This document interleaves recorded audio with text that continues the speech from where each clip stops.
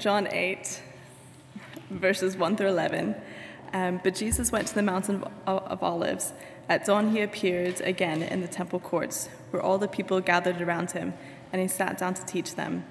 The teachers of the law and the Pharisees brought in a woman caught in adultery.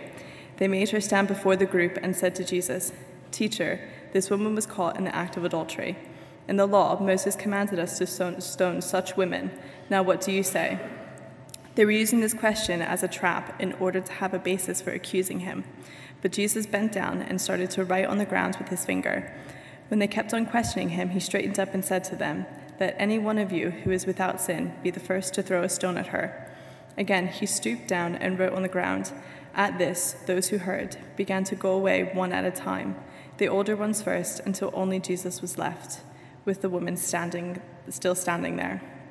Jesus straightened up and asked her, "Woman, where are they? Has no one condemned you?" "No one, sir," she said. "Then neither do I condemn you," Jesus declared. "Go now and leave your life of sin." Thank you very much for reading the right passage. I'm feeling slightly daunted to talk this evening about Jesus not condemning a woman, because I was talking before we began this evening to Dave and Mark about the tennis today, and I shared some of my views about tennis. They're laughing, they're ashamed, I hope. And I'm a Roger Federer fan, and I was not ashamed of that until Dave and Mark looked at me quite strangely, and I said, "Well, Jesus does not condemn me, even if you do." And they both said, "That's not what Jesus told me." So Jesus does not condemn. That was because you would support Federer against Andy Murray. There was some more to that story. I'll come back to that. Anyway, moving on from the tennis. I'd like to start this evening with a very short game. And I don't want you to worry, because it doesn't really involve active participation. It's just a series of questions. I'm sure you will have been made to play this game if you know anybody under the age of about 12. I think there are also adult versions of this game, but we won't visit those this evening at all. So this is a game called Would You Rather? And so, would you rather break your wrist or your ankle?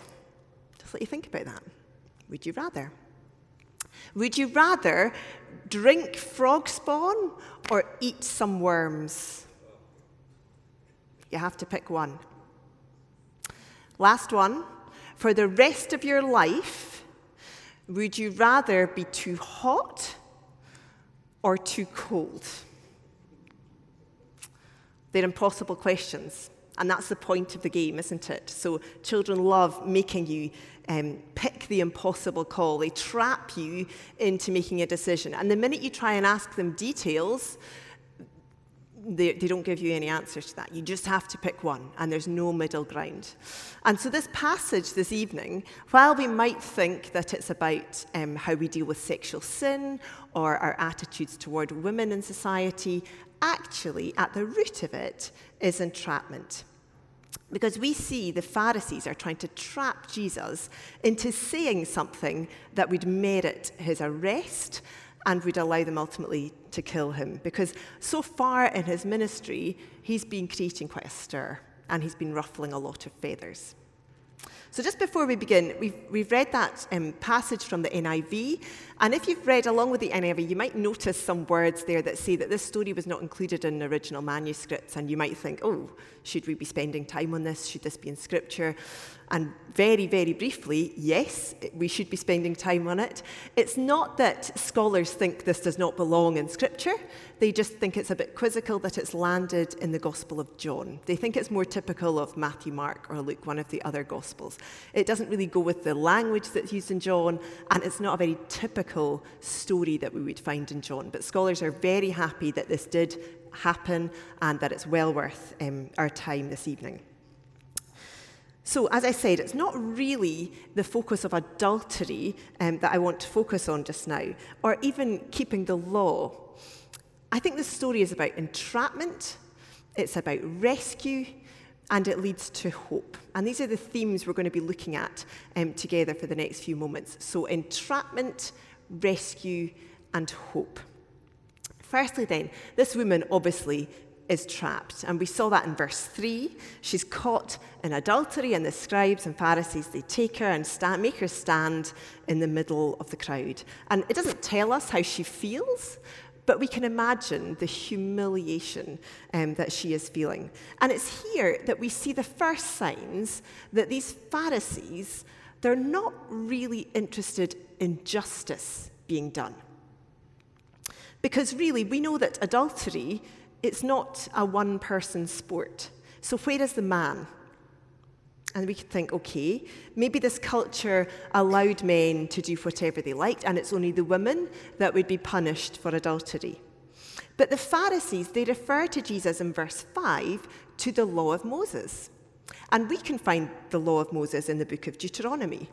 And in the book of Deuteronomy, in chapter 22, there's lists of the consequences of adultery, and they're very specific. So if this woman was married, then she and the man that she was committing adultery with should die. That's what the law of Moses says. Now, it's not specific how they should die, but both of them should die.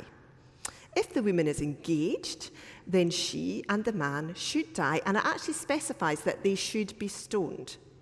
So the law of Moses does not let the man off the hook. So what then are we to think of these Pharisees? Are they maybe chauvinistic? They're not really interested in the man. Or maybe the man fled the scene and they couldn't catch him, so they're just bringing the woman, trying to get justice that way. Well, really, verse 6 identifies this for what it is, because it says in verse 6 that it's not just about the woman being trapped, but they are using the question to trap Jesus. They've already, in the previous chapter, in chapter 7 of the Gospel of John, they've already throughout that chapter been throwing accusations in Jesus' direction. And there's 3 different ones that we can cite here. So in verse 15, the Jewish leaders say that Jesus has never studied, so he's not worth listening to. In verse 20, when Jesus actually asks the crowd why they're trying to kill him, they say, well, it's because you're demon-possessed. Another accusation. And then in verse 27, he's accused of just coming from the wrong place. So it's no surprise that they are still trying to trap Jesus. And this is when we get his response. He bends down and he just starts writing in the ground. And straight away we're thinking, what's he writing? Is he writing something from Scripture? Is he writing maybe a list of their sins? Is he just doodling? Well, we don't know, and we'll never know. And I think the point is not what he was writing, because the wind is going to come and blow that away. Feet will trample through that dust very quickly. This is about Jesus taking control of the situation. He's not going to be rushed, and he's certainly not going to start debating and arguing to try and defend himself. He slows everything right down. And we can almost just imagine the crowd waiting for his response. In verse 7, we see that they keep on questioning him. It's like they're goading him, keeping on firing the questions at him. And it made me think this week we've had such a big week of politics. And we've maybe watched lots of political shows with one politician against another, trying to make the other say something that will outrage people, that will make their credibility fall. Entrapment. So we have this woman who is trapped, and we have Jesus who is possibly trapped by this question as well. But then comes his response. So he stands up and he says, "Let any one of you who's without sin be the first one to throw a stone." And then he goes back to writing on the ground. And we think, well, what was that about? What has he done? And it's really the start of the rescue, because he's taken the power and in a way he's passed it back to the Pharisees. They're free to throw stones. He's not going to stop them. But Jesus has shifted the focus from the law to the heart. He's not going to be tricked. He knows that he's dealing with these scribes and Pharisees who spend their days studying the law. They know it inside out. That's how their days are spent, discussing and debating the ins and outs of the laws. So Jesus doesn't need to enter into a legal debate with them. He's not going to rescue himself or the woman with detailed arguments. It's like that game of Would You Rather. Maybe some of us are thinking, when I mentioned the frog spawn or the worms, you're thinking, well, how much frog spawn? How big are the worms? When you're talking about a break to my ankle, how significant a fracture is that? How quickly might I recover? And when you say too hot, how hot is hot? Could I cope with that? We're trying to find the detail to find the least bad option going forward. And what Jesus does, he's not going to clutch at the detail, because he just changes the game completely. It's not about the law with Jesus. It becomes a personal matter of the heart. He's taking it into morals rather than laws. And his reply is spot on, because again, going back to the law of Moses in Deuteronomy, this time in chapter 17, it says that those who witness the sin being done, they should be the ones to throw the first stones. So Jesus is right. But it also says there that those witnesses who are going to throw the stones must not be guilty of this particular sin themselves. We know that around the world today there are societies where women will be condemned for adultery, bringing themselves and their families into shame. And we also know that the men, we can maybe turn a blind eye to that, and they can continue to lead a seemingly respectable life while we all turn a blind eye to double standards. But Jesus cuts through that when he asks the men really to scrutinize themselves. And as a result, those men who came to shame Jesus, they now end up leaving in shame. It's really interesting that those who are oldest, we see this in verse 9, those who are oldest realize first that they are in no position to throw the stone. And they just leave, one by one. And maybe as they go, they realize that actually the only person in that crowd who is remotely qualified to throw a stone is the sinless one, that is Jesus himself. But Jesus doesn't do that. He's rescued the woman, and he treats her with respect. In verse 10, he calls her woman, which is a very respectful title. So this reply has saved Jesus for now, but the Pharisees, they've been trying to trap him, and they don't stop here. Jesus knows that they're trying to kill him. It said that at the very first verse of chapter 7. I wonder how many of us here know off by heart the most famous Bible verse in the world, apparently, so Google will tell you. And it's John 3:16. For God so loved the world that he gave his only begotten Son. Whosoever believes in him shall not perish but have eternal life. It's apparently the most famous Bible verse. And I was taught that as a child, and I'm sure many of us were as well. But I was never taught the verse that follows it off by heart. And it's John 3:17, obviously. For God did not send his Son into the world to condemn the world, but to save the world through him. Jesus is not condemning this woman. He tells her so. He's giving her a new start. He's offering her hope.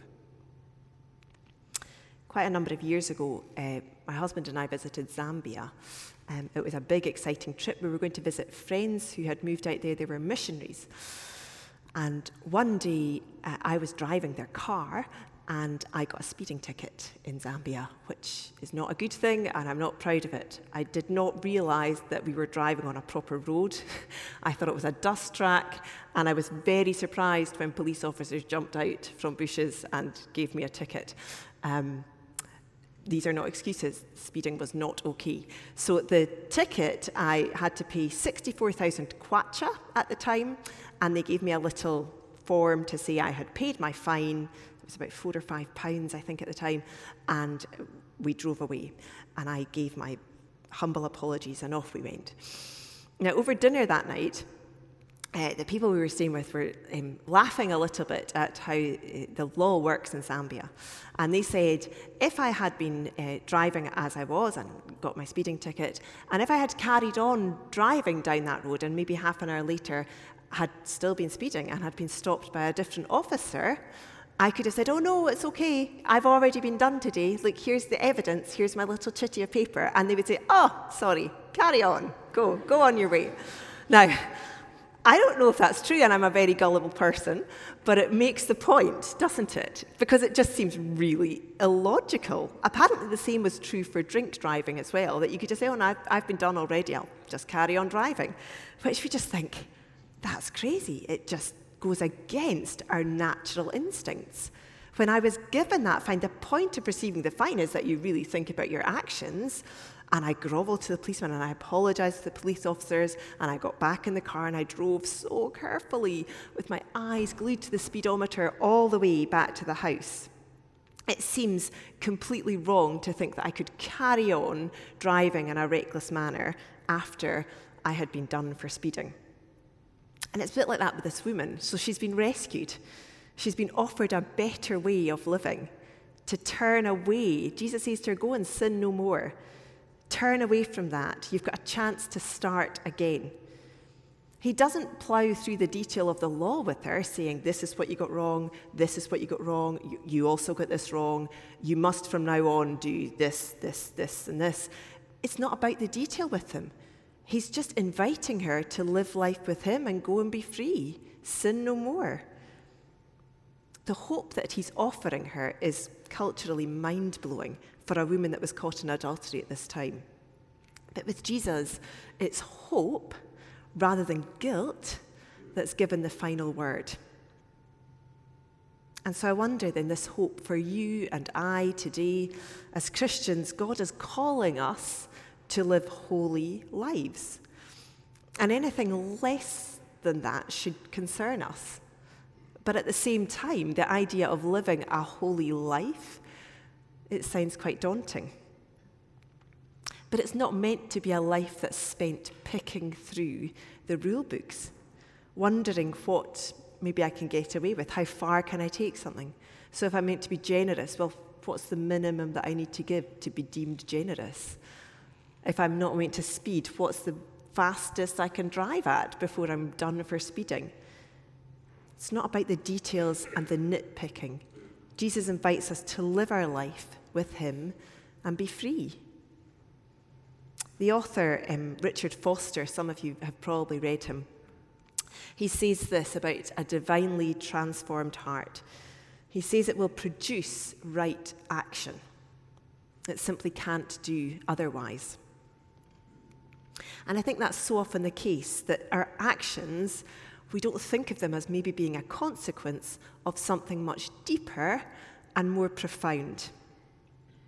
It's our union with God that allow our hearts to be changed.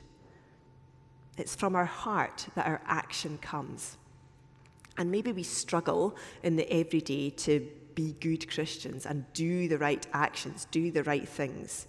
But maybe we've given no thought to where those actions come from the heart. And maybe we've tried to change our hearts. Maybe we've tried to be better. But it's God that will change our hearts. We can't really do that on our own. And so allowing God to change our hearts, it's not really any work on our part. It requires attention, but it really requires us to offer ourselves to the transformative work of God in our lives.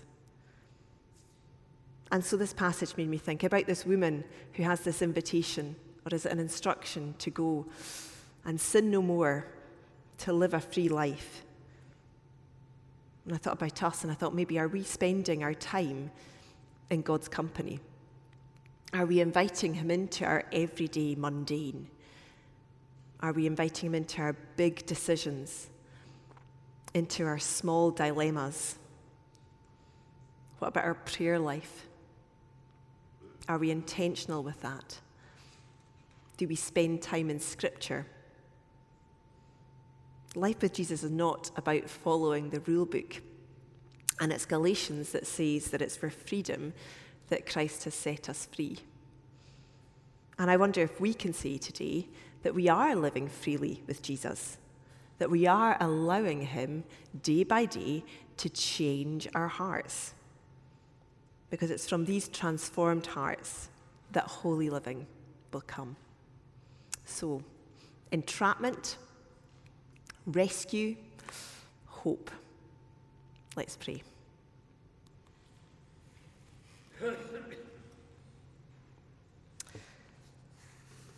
Loving Heavenly Father, we want to thank you this evening for this story that brings hope. We want to thank you for the way that Jesus reached out to this woman, that he wasn't trapped and he would not allow this woman to be trapped. We thank you that he offered this woman hope and that he offers us the same. I want to bring ourselves to you this evening, Lord. However we're feeling, whatever we've done, the state of our hearts. And I ask that you would allow us to consider our hearts afresh, that you would show us the parts of ourselves that we choose to ignore, that we choose not to look there. And I ask, as hard as it is, that you would convict us of that, but that you would also help us to bring it to you, that you would help us to allow you to transform our hearts. And so I ask that you would come and that you would have dealings with us, Lord. Have your way with us. Open our eyes to the work that you want to do in our lives and our hearts. And I pray that we would be a holy people, walking with you and for you. I pray this in Jesus' name. Amen.